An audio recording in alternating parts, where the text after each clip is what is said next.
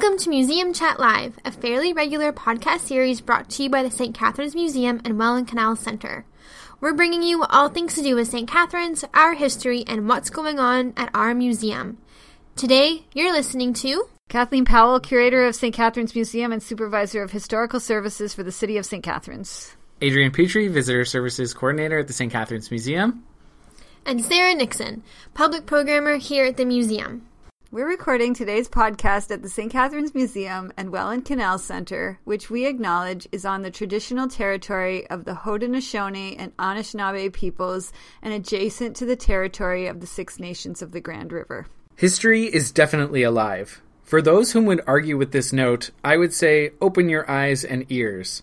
Protests, some turned violent, most recently in Charlottesville, and in many other places across Canada and the United States, are drawing mainstream attention to the perilous presence of former colonial masters and slave-owning generals in places of honor and respect, seated, or standing, atop a pedestal in the center of town. In today's podcast, we're going to ask some questions, and we might be brave enough to offer some thoughts on resolution. Certainly no one at this table feels we have the authority to tell any group or individual how and what to feel, and so we won't say that any of our words are the right words, just simply opinions and suggestions for resolution. You'll likely hear some very Canadian-like compromises. Sarah and I studied these issues in our respective public history graduate courses, and we're lucky to welcome a former professor of Sarah's, Paul Litt, from Carleton University, and we welcome some scholarly expertise to the discussion. That interview will come a little bit later in the podcast. Our reason for producing this particular episode and focusing on this issue is that we feel museums and museum workers have an important responsibility to respond to historical and heritage issues. It is our responsibility to preserve and interpret these stories, whether marked by a monument or not. We think it's worth some discussion, though, if only because the interpretation of our stories is paramount to our identity.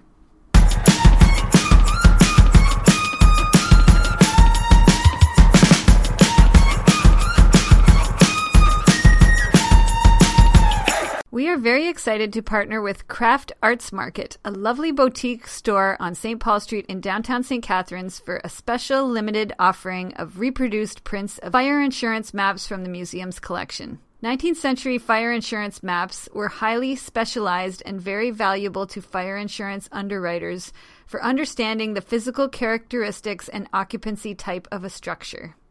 Today, they are extremely valuable to historians for understanding the past makeup of the community. Their bright colors and meticulously drawn graphics have a special quality about them that branches the historical and the artistic that we just couldn't keep to ourselves. Prints will go on sale at the Craft Arts Market and our very own Merritt's Mercantile Gift Shop September 15th for a very limited run. Check out the prints on our blog, stcatharinesmuseumblog.com. Books and Brews is the museum's innovative book club, pairing Canadian fiction with local brews and new perspectives of museum stories and artifacts. Our third series of Books and Brews, coming up this fall, will feature stories from Francophone, Indigenous, and female authors to challenge our understanding of Confederation. Don't miss the coolest book club you'll ever be a part of. For more information and to register, please visit our website, stcatharinesmuseum.ca, or contact the museum at 905-984-8880.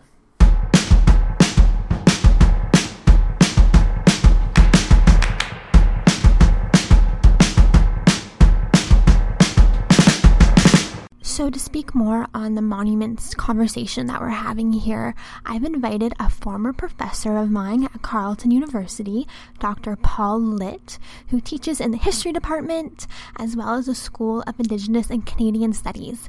And I had him in my Intro to Public History class when I was in grad school there in 2013. And one of the first things he did was take us on a field trip to downtown Ottawa where we studied the monuments there. So when we were doing this podcast, I reached out to Paul and asked him to speak a little bit more about monuments and how they relate to Canadian history and our memory of that history. So I will start off our conversation.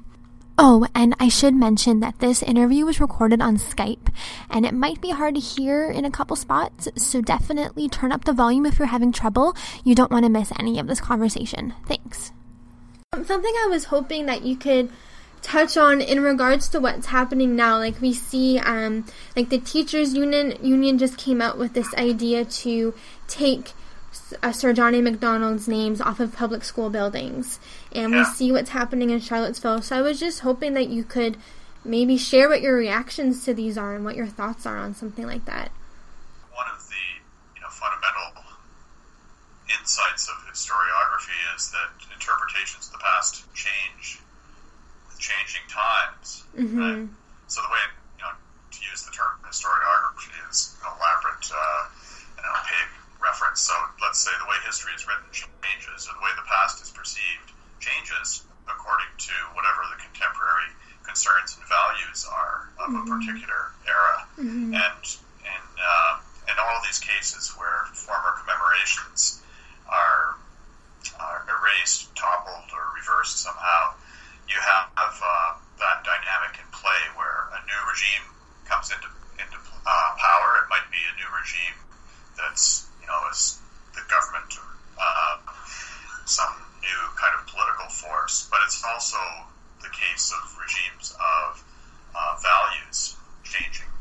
And in the case of MacDonald, you had somebody who was commemorated in one era as a nation builder, when you had the criteria for commemoration being Canadian nationalism, really, seeing him as the great founder, the leading father of Confederation, and thereby an appropriate symbol to celebrate the origins of Canada, and to celebrate that.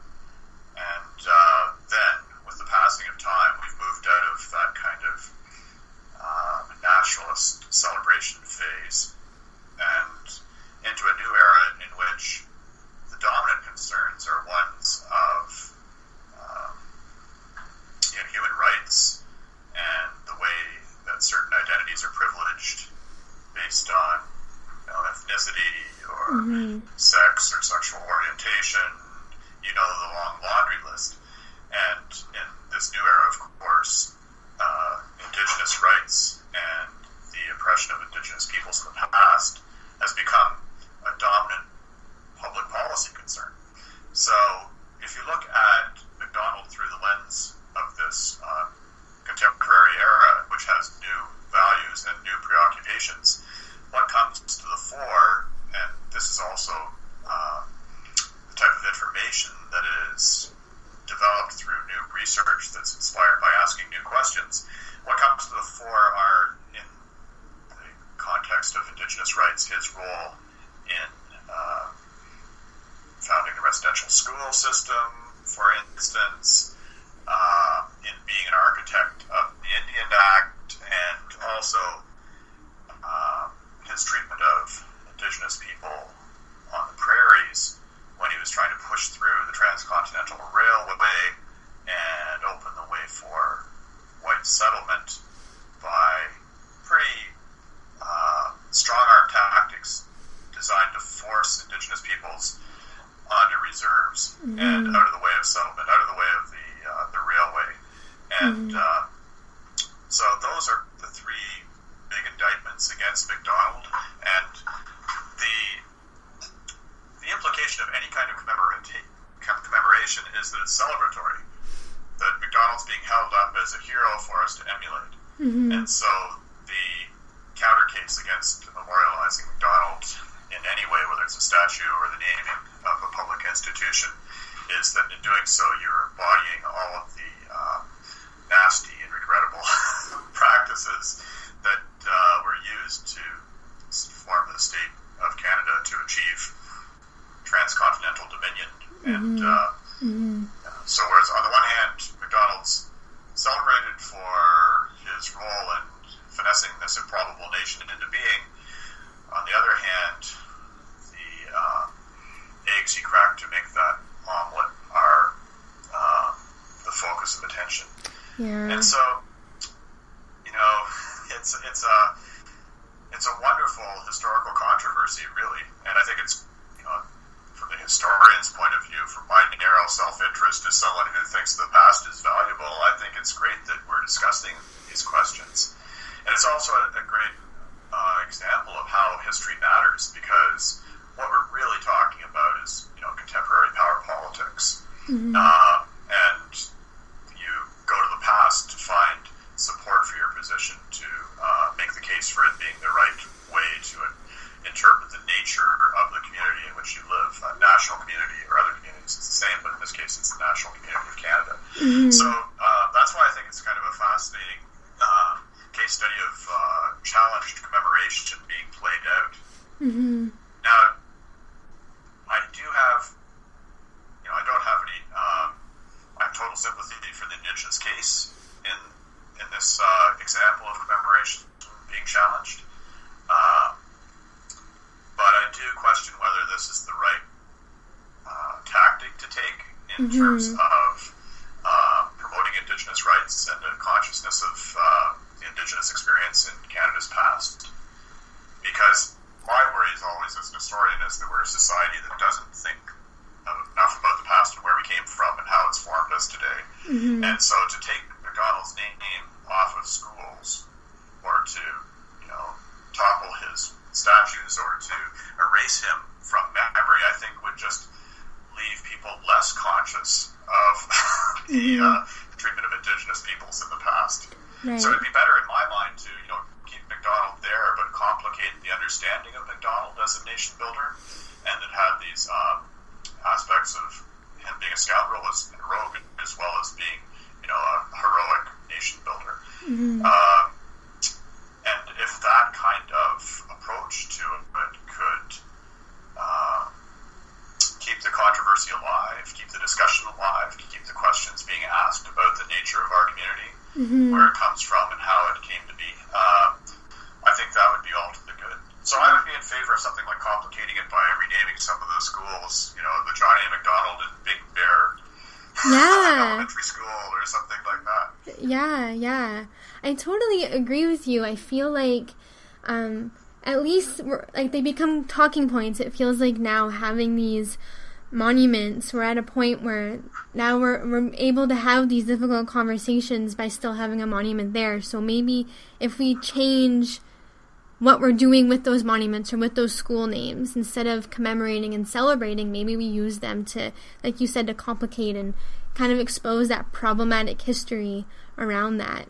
My other question, though, is if we do take down the monument or change the name, it's not like we erase that history completely, right? So, but we do, I guess from the whole idea of public memory, it is kind of, if we do take down the monument, slowly that public memory seems to fade, at least, right? Is that what the concern is with erasing or taking down those monuments and changing those names? Yeah, I think that was really my paramount concern, is that we're a society that has historical amnesia, and that's worse than having, problematic commemorations. At least the problematic commemorations give you a basis for entering into discussions about the past and how it's formed us in the present. And I think that beyond that, it would be wonderful if we could use these commemorations to spark controversy, because people too often think of history as a kind of dull recital of facts and dates and celebration of heroes like MacDonald. And it's, of course, not that. It's very complex, and it's morally ambiguous, and that's where the fascination of it lies. And so if you could get beyond that kind of general indifference to history and unlock some of its richness and the questions that it raises for us in the present day. Another point is that, in terms of, I found it interesting that Chief Justice Murray Sinclair, that he doesn't think that it would be productive to remove the Johnny MacDonald name from elementary schools. That is not in the spirit of reconciliation. That's almost like a provocation to people. And are there not better ways of moving the Indigenous agenda forward than that sort of approach? Highly symbolic, but at the end of the day, will symbolism bring potable water to promote Indigenous communities, or improve their suicide rates, or deal with other other social issues that seem to be plaguing them intergenerationally.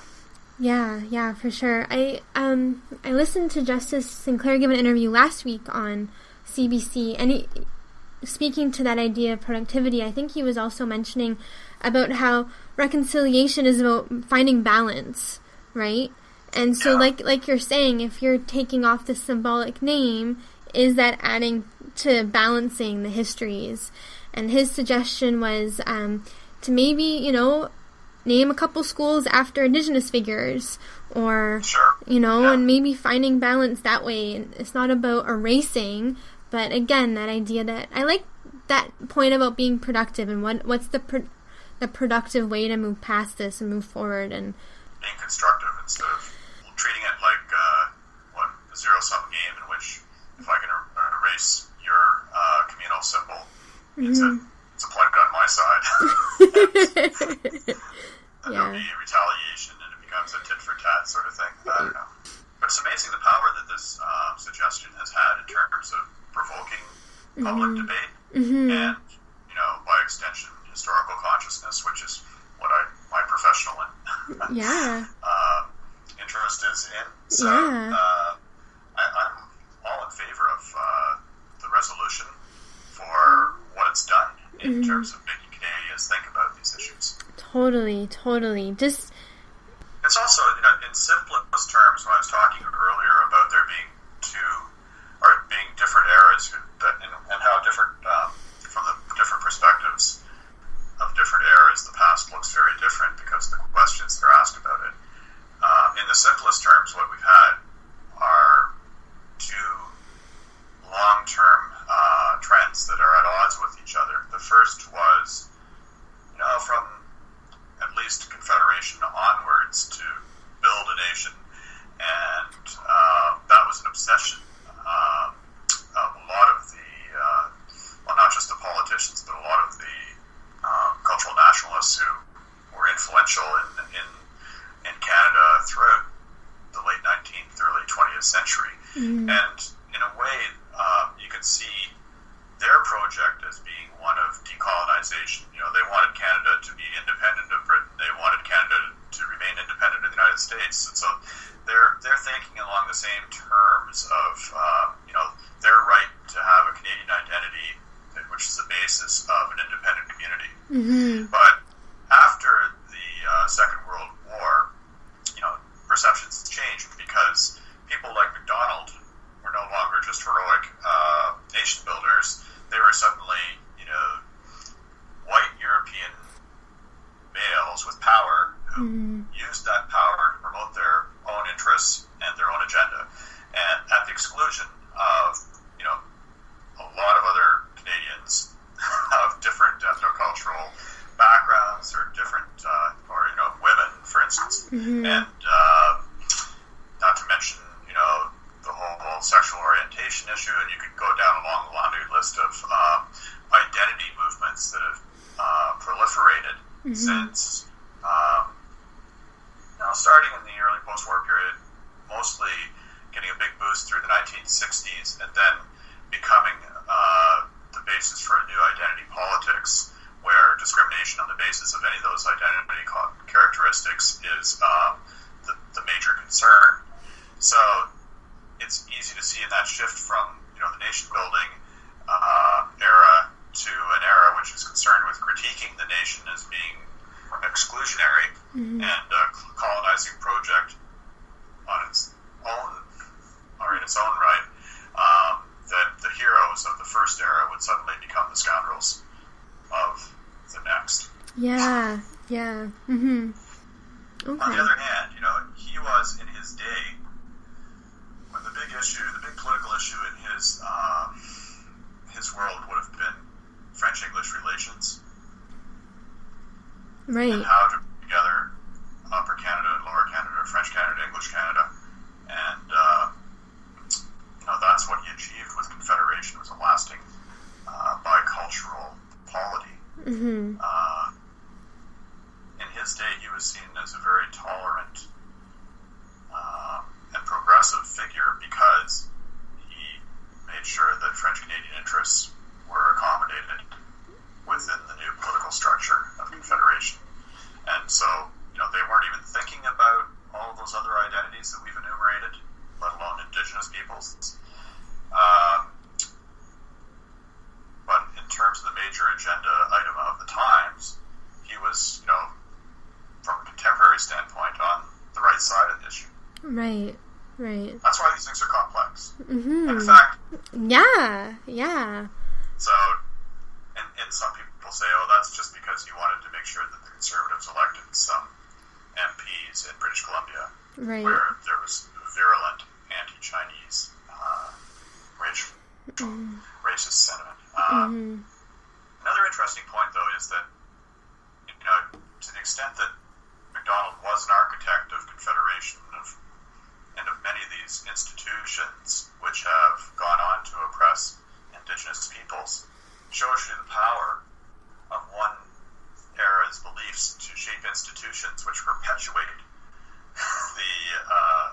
the biases of that previous era and sort of can function autonomously through times, relatively impervious to whatever more progressive views are emerging and changing social values. It's really astounding to think of how long the residential school system was in place, because it went right into the 1990s. And that shift from, the nation-building obsession to a more consciousness of human rights occurred in the immediate post-war period. So it went on for another 40 years or more. Yeah. My other thing that I've been reading a bit about, using our present values and present belief systems to look at the past, right? But I think I don't know if you have anything more. The problem, to give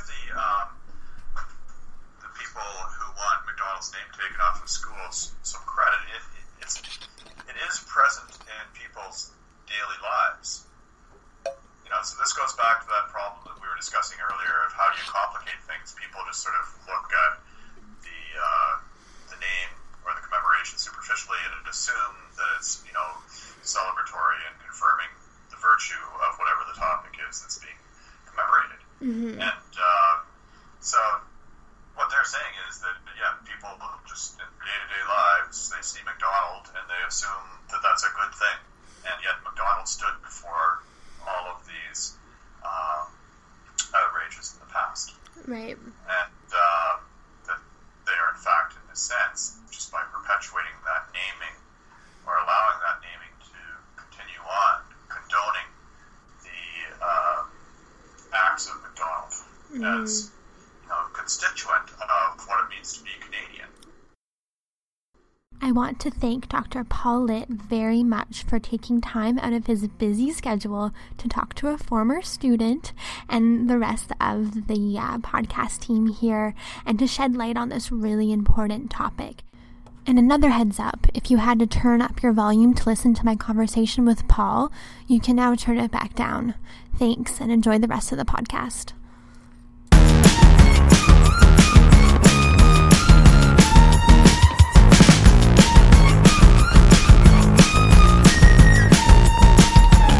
Petition calls for removal of John A. Macdonald statue in Regina. Posted August 28th, 2017. A Regina group launched a petition for the removal of a statue of Canada's first Prime Minister, Sir John A. Macdonald, at Victoria Park on Monday. Organized by Colonialism No More and the Saskatchewan Coalition Against Racism, the rally called for the removal of the statue over Macdonald's involvement in colonialism and the residential school system. The petition comes after the Elementary Teachers Federation of Ontario kicked off a national debate when it passed a motion calling on school districts to examine and rename schools and buildings named after Sir John A. Macdonald. We, the undersigned, hereby petition the Council of the City of Regina as part of the process of reconciliation to authorize and arrange for the removal of the statue of John A. Macdonald from Victoria Park, reads the petition, and arrange for it either to be stored out of public view or to be placed in a museum where it can be used to educate the public about the history it embodies. Heather Bear, Vice Chief with the Federation of Sovereign Indigenous Nations, said last week she supported the Ontario Teacher Group's motion. But Premier Brad Wall called it a slippery slope that threatens the preservation of all our history. In a Facebook note, Wall acknowledged MacDonald used the word savages to describe Indigenous peoples, but also listed some of MacDonald's accomplishments, such as completing the railways across Canada and the establishment of the Northwest Mounted Police. The petition will be delivered to Regina Mayor Michael Fugere, as Tuesday afternoon the petition had 265 signatures.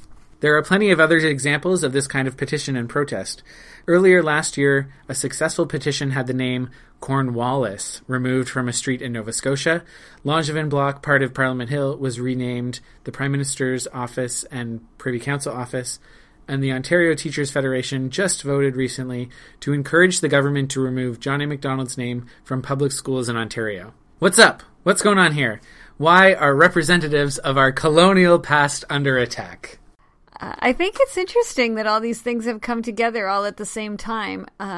Although I don't think that this is a new thing. I think that representations of a past that is not really supported as a truthful past anymore have been happening for years now. And I think it's interesting that actions in the United States in Charlottesville have impacted how we're starting to look at colonial memorials across the country.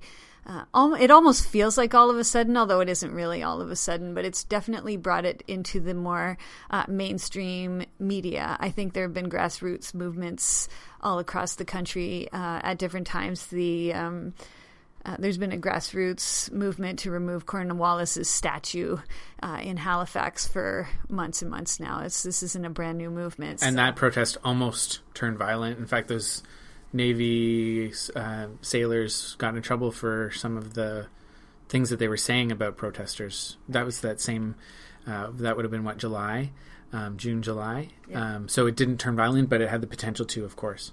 I don't think it's new, but I think it's really interesting, and it brings up a really interesting discussion about what we choose to memorialize in a very public way through monuments, plaques, statues, all kinds of different things. And so I think it's a really interesting discussion for those of us who do public history to talk about today. So I think with everything that's been going on in Charlottesville in the States and in Canada, I think it's really important to be having these conversations, and I think they are opening up conversations for why we put up monuments and why they stay there, and if we do take them down, because I think, there is a larger history here of, whole societies putting up monuments and taking them down, right? We've seen with communist countries and what they do with their monuments after communism is over. And so I think this isn't a new thing that's happening, but I think it's a really important conversation to be having here in Canada, where we kind of have a tendency to ignore some of our problematic pasts. Yeah, no, I totally agree. And I think that while the issue of the way Indigenous people have been treated in Canadian history has been around for a long time, and people have known about it for a long time. The more recent efforts at reconciliation are really bringing a lot of this to the forefront as well, and making people to really think about the privilege that we give to one history over another.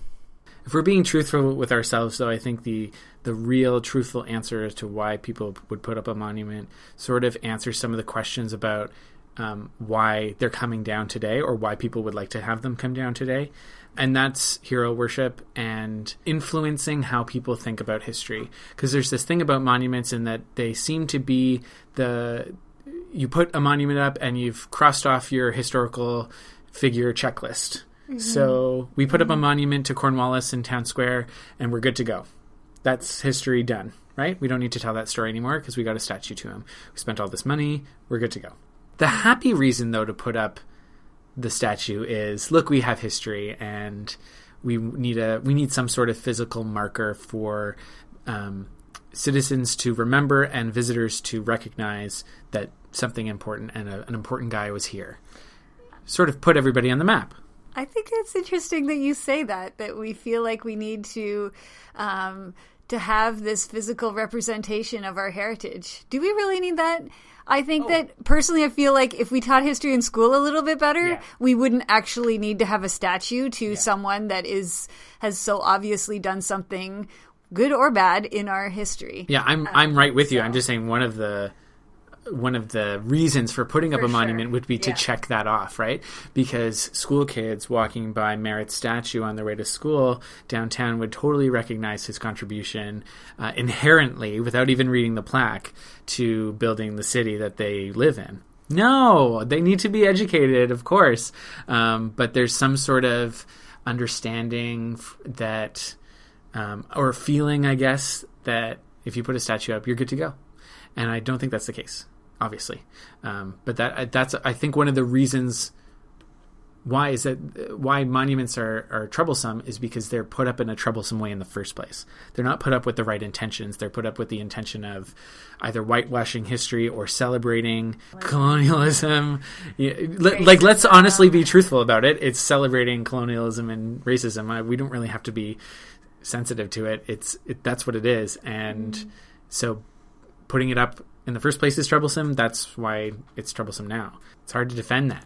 It's hard to defend Robert E. Lee, who was a slave owner and total racist and wished for the demise of people and for the control of people and the direction of a country that would have been awful. How do you defend that? Yeah, I think when you put up a monument, you're kind of solidifying the narrative of that history, right? That's the narrative that we're going with.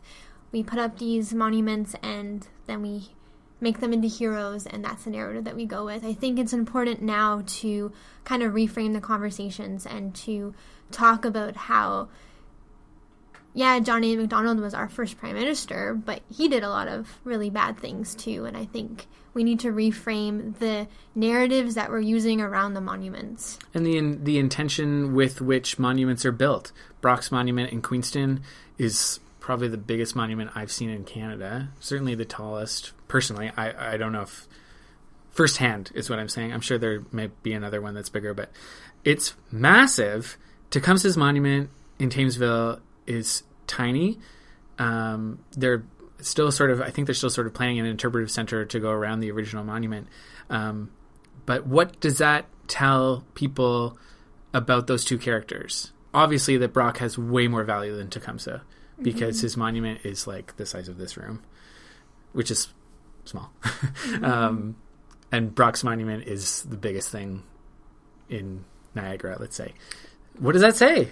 Exactly. The inherent value there is like, obviously Tecumseh's worth a lot less, when in reality he had a huge, maybe even arguably bigger impact on the War of 1812 and his confederacy of Indigenous peoples in North America than Brock ever would have. I think it comes down to this whole intentionality of monuments in general is really, it's not so much about the monument itself as why was the monument put up and for what audience was it meant for and who were the champions behind putting it up.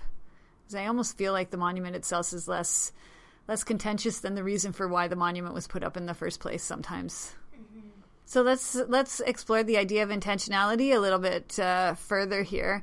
When we were talking about doing this podcast, and I was thinking a little bit on the podcast and about local monuments and how things have evolved over their age, it made me think about, try to put myself in the place of the people that put up the monuments in the first place. So, for example, a monument that currently sits on the front lawn at our City Hall is Private Watson's memorial to a soldier who died in the Northwest Rebellion. And I'm just making this off the top of my head, that my imagination is that Private Watson's family or friends felt that it was important to memorialize our local soldier who died in this conflict. And the idea was to put up a monument to this person, almost like a gravestone, like just a big monument to recognize him, but not necessarily to make it a big monument to the Northwest Rebellion itself and its mission and its why the Northwest Rebellion even happened, but over the years it's kind of evolved to that. I would think most people in St. Catharines who walk past that memorial have no idea that it represents a memorial to a conflict that would definitely not be one that we would want to be celebrating today. Not that we would want to celebrate the Boer War, but I thought it was a monument to the Boer War just because it's a similar... his clothing in the statue is a similar type of late 19th century Canadian military, I don't want to say uniform, but clothing. For sure. So that's where I thought it was going from. So it goes down to how has the intention of a monument evolved over the centuries? Like, how do things change over the course of 100 years, 150 years? What was, a monument to one guy has become this symbol of something completely different. And how does that happen? It's interesting, too, because if the intention was to remember, then that's one thing, right? Or memorialize this particular soldier in going. But if the intention was to educate at all, it obviously didn't work. Even I didn't recognize what it was actually memorializing or marking, at least. And so inherently you can't assume that putting a statue up of somebody and putting their name on it will educate. Because some of the arguments against tearing down statues or against removing McDonald's name from schools is about education. But you can't just inherently assume that the presence of those things in an honorific way will automatically educate people. And Watson's Memorial is a really good example of that. Like, we have to keep Robert E. Lee because otherwise we won't know anything about Robert E. Lee. Right. Good or bad. Good or bad. What? Come on. He's in every textbook ever. Like, how just because his statue comes down, his memory is going to be all of a sudden wiped from our memory? What? Fallen Workers Memorial is memorializing the guys. It's not really accusatory to the government of workplace safety or anything like that. But it is inherently an educational thing. All these guys died. Why did they die? No, I don't think it is at all. And I don't think it's glorifying that conflict or war in any way at all. I think it's just is what it is. Yeah. Why does it always seem easier, though, to put up a statue of maybe in the past, maybe not today anymore, but it seems easier to put up a statue of a white prime minister than Harriet Tubman. Like, it's taken years and fundraising, and it seems like it's a struggle to get a statue of someone like that up, and it's a struggle to get a monument together for the fallen workers. Certainly a huge amount of fundraising effort went into it. Maybe struggle is not the right word. But then it seems like lickety-split, we've got a statue of some dead white guy. What's going on? I was thinking about that memorial and other memorials and monuments to more of just the average person versus the memorial like to a prime minister or a queen or king or a great general or something like that, or bad general, whatever we want to call it. I was actually thinking about that and how are those two things different? And nobody's talking about wanting to remove memorials to the average person or to someone who was like an average person who did amazing things. They're really talking about removing memorials to almost like statues to almost like iconic figures who represent a certain thing, like colonialism or oppression or something like that, and like the ruler of a country or a prime minister, general might represent that more than in the average person. Because I don't think anybody would argue that there should be a memorial to people who died in the workplace, or that there should be a memorial to someone like Harriet Tubman, who was, a heroic individual who did something amazing. So I think that we're talking about, there's almost like two different types of things that we're talking about here. Yeah, I think it goes back to power and privilege, right? That power that we try to memorialize in a statue, and I think it's that power that we today are struggling with and want to challenge. Yeah, it just goes back to the troublesome raising of the monument is the reason for its troublesomeness today. But I don't know. I don't think I agree with the idea of taking down these statues. I think we need to use them to kind of reframe the narrative again. I think I've already said that, but I think if education is big, so if we put a plaque beside the statue that says, yes, this person was important, but, and it's always talking about those buts, that open up the conversation and make people think, because whether we have a statue or not, we still have to talk about that problematic history, because there's really no way to move forward otherwise. So I think in all this debate on whether or not we keep or tear down statues, I think we're also missing the point of how we're supposed to be talking about history and actually moving forward and being productive with that kind of stuff. I'm not really sure where I fall on the statue thing. I'm still thinking about it. I may not come to an answer at the end of this podcast, though I am way more on the fence than I used to be, because I was sort of like, no, don't touch the statues, put up a plaque, of course. Mm-hmm. But I check myself all the time, and I'm really having a hard time battling the entrenchment of my elementary and high school education that Johnny MacDonald was, the hero of Canada.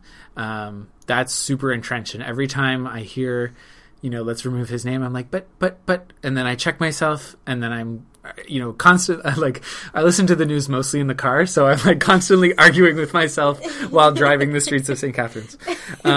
But speaking of just a little bit more of a productive conversation, one suggestion from Murray Sinclair, who's an Indigenous senator, was on As It Happens on CBC on Tuesday, and he was suggesting why, the guise of a lot of this removal of Johnny MacDonald, either names or statues, is in the name of reconciliation. But he was saying that reconciliation isn't about surrender or forgiveness. It's about telling a balanced story about mutual respect.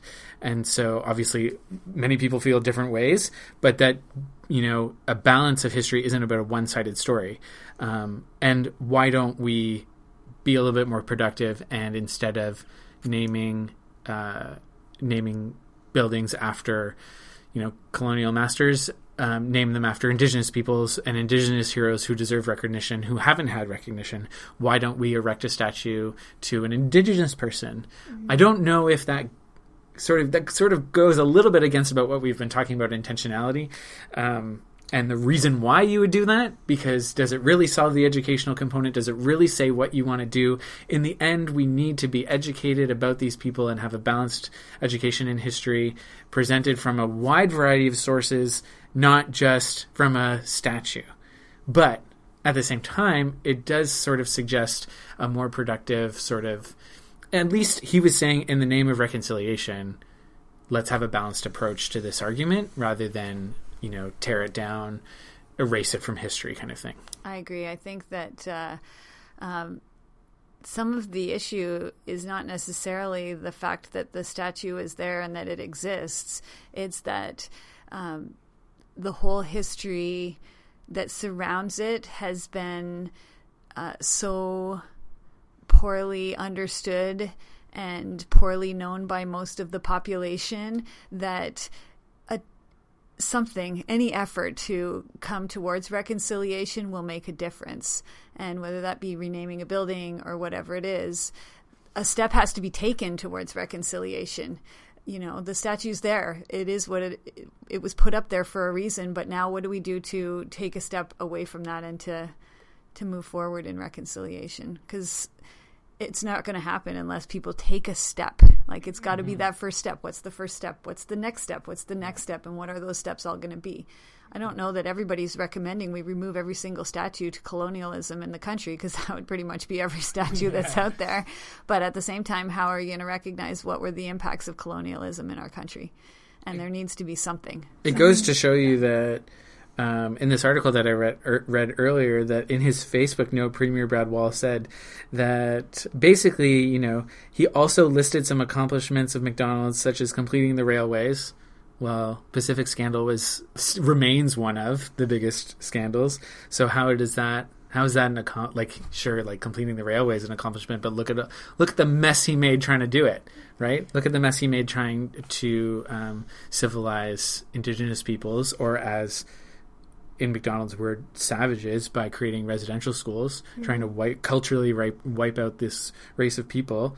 How even educated people can't see that bad things like residential schools and scandals and drunkenness outweigh accomplishments. It's a tough situation. There's just so many facets of people's character that where do you draw the line of what is the good and what is the bad that you're going to recognize, which to me makes it so difficult to even contemplate why you would put up a monument to a single person anymore. Because how can you, everyone has good and bad in them, and how are you going to reconcile one versus the other at some point in the past, or at some point how are you going to reconcile one versus the other at some point in the future when someone says, yeah, but I just unearthed this document that said they called that person stupid or something like that. What are you going to do? Are you going to pull down everything, or how do you reconcile it? But Kathy, who are we supposed to worship? What about our hero worship? I have no one to associate my heritage identity to if we don't have statues. I have no physical representation of this heritage. What do? I don't know what to do with my patriotism. I'm just being facetious, everybody, by the way. I also can't say that word, but what am I supposed to do with my patriotic heritage hero worship? Well, I think that's the problem. If we're using statues as our way of showing our patriotism, I think we need to start to rethink about what is that? And is there a better way for us to figure out what does it mean to be Canadian and what does it mean to celebrate being Canadian? Because Canadian is so varied and so there's so many layers to it that a statue to one single person is not, if that's your way of doing it, it's not the right way, I don't think, personally. Why doesn't Joe Blow have a statue? Yeah. You mean? Yeah. Which is the great thing about the Fallen Workers Memorial, because it will start to recognize a less privileged history, a history of, average people who did things that we can all relate to. They went to work every day and didn't make it out because their work was so dangerous, and they'll be recognized for that rather than just recognizing the hoi polloi who get to make the speeches at the end. Oh, so Professor Paul Litt, who will be in our interview in this podcast, so he did our Introduction to Public History course at Carleton during my MA, and our first day we did a field trip to downtown Ottawa, and we looked at all the monuments around the area, and we kind of had a conversation about them, and one of them was we went to Colonel Bai's statue. Oh, Colonel Bai. I grew up in Ottawa, so definitely love Colonel Bai. So Colonel Bai is a statue you're gonna slam him for me, aren't you? Yes, overlooks the Rideau Canal because he was the father of the Rideau Canal. Can I just describe this statue just really quickly? It's a really great bronze statue. He's got I'm in love with this guy. The bigger connection here is that I studied the Rideau Canal and I study canal. So Merritt and Bai are the guys who are in all of my reading. So that's the thing. Not that I know, I totally acknowledge that they did some not so great things. But he's got this super awesome bicorn hat on top of his head, and it's just a really good statue. Now, the whole thing, too, though, is that it was just recently put up within the last, I want to say, 10 years, because he wasn't recognized and he didn't have a statue. My point about the Colonel Bai statue is so it is on a hill and it overlooks the Rideau Canal, and it's big and it's beautiful, and he is the father of the canal. And it's in his park, Colonel Bai Park. Yes, it's in his park. Behind the Chateau Laurier. It's a beautiful area. Yeah, it's wonderful. And then if you kind of go down the slope a bit and you really have to look and it's hidden and it's very small, is this teeny tiny little baby memorial that says, in memory of the Irish laborers who died building the canal. And why does Colonel Bai have this big, huge, beautiful one, and the people... Over 1,000 Irish laborers died building the canal get a teensy little plaque? Yes. That's the question. And those are the narratives that we remember. So when you see those monuments, you say, wow, Colonel Bai, you are a very important person. Oh, it's too bad that these people died, but I don't even recognize that because it's so small. And that's the narrative. And that's a problem. And that's the narrative that people leave from that historic site. There's also a museum there the Bytown Museum. Yes. Yeah. Also named after Colonel By, because Ottawa used to be Bytown, so that's why it's called the Bytown Museum. But people leave that whole site, that whole historic site, the flight of 8 locks at Parliament, they leave that site with that narrative that By built the canal. And they often, not so much maybe anymore, but people would often leave here and leave St. Catharines thinking that Merritt built the canal by himself. Well, hold on just a moment. He did no digging. One of the arguments that the teachers cited in their resolution to encourage the government to remove Johnny MacDonald's name from schools was that teachers find it hard to explain why Johnny MacDonald's name is on the school to students of Indigenous heritage, and that some students feel unsafe in a building that recognizes a person who is so damaging. There's a couple of things in there. If you have a hard time teaching history about Johnny MacDonald and having a grown-up adult discussion about the good and the bad, even though there seems to be every day seems to be more bad about Johnny MacDonald coming out, then is teaching history really the place for you? If you can't have those discussions with your students, then what's the point of even having a history class in the first place, regardless of whose name is on the building? At the same time, I don't think they need to come off, but I think we could do a better job in the future of recognizing maybe local people who have made an impact, or Indigenous people who deserve recognition, or like they used to, Kathy. I think that's I was going to steal this. Kathy's going to suggest, which I kind of agree with, because it does actually have a little bit of a vintagey flair, and that is all the old schools back in the early days were named after their school section and just numbered. So school section number 1, school section number 2.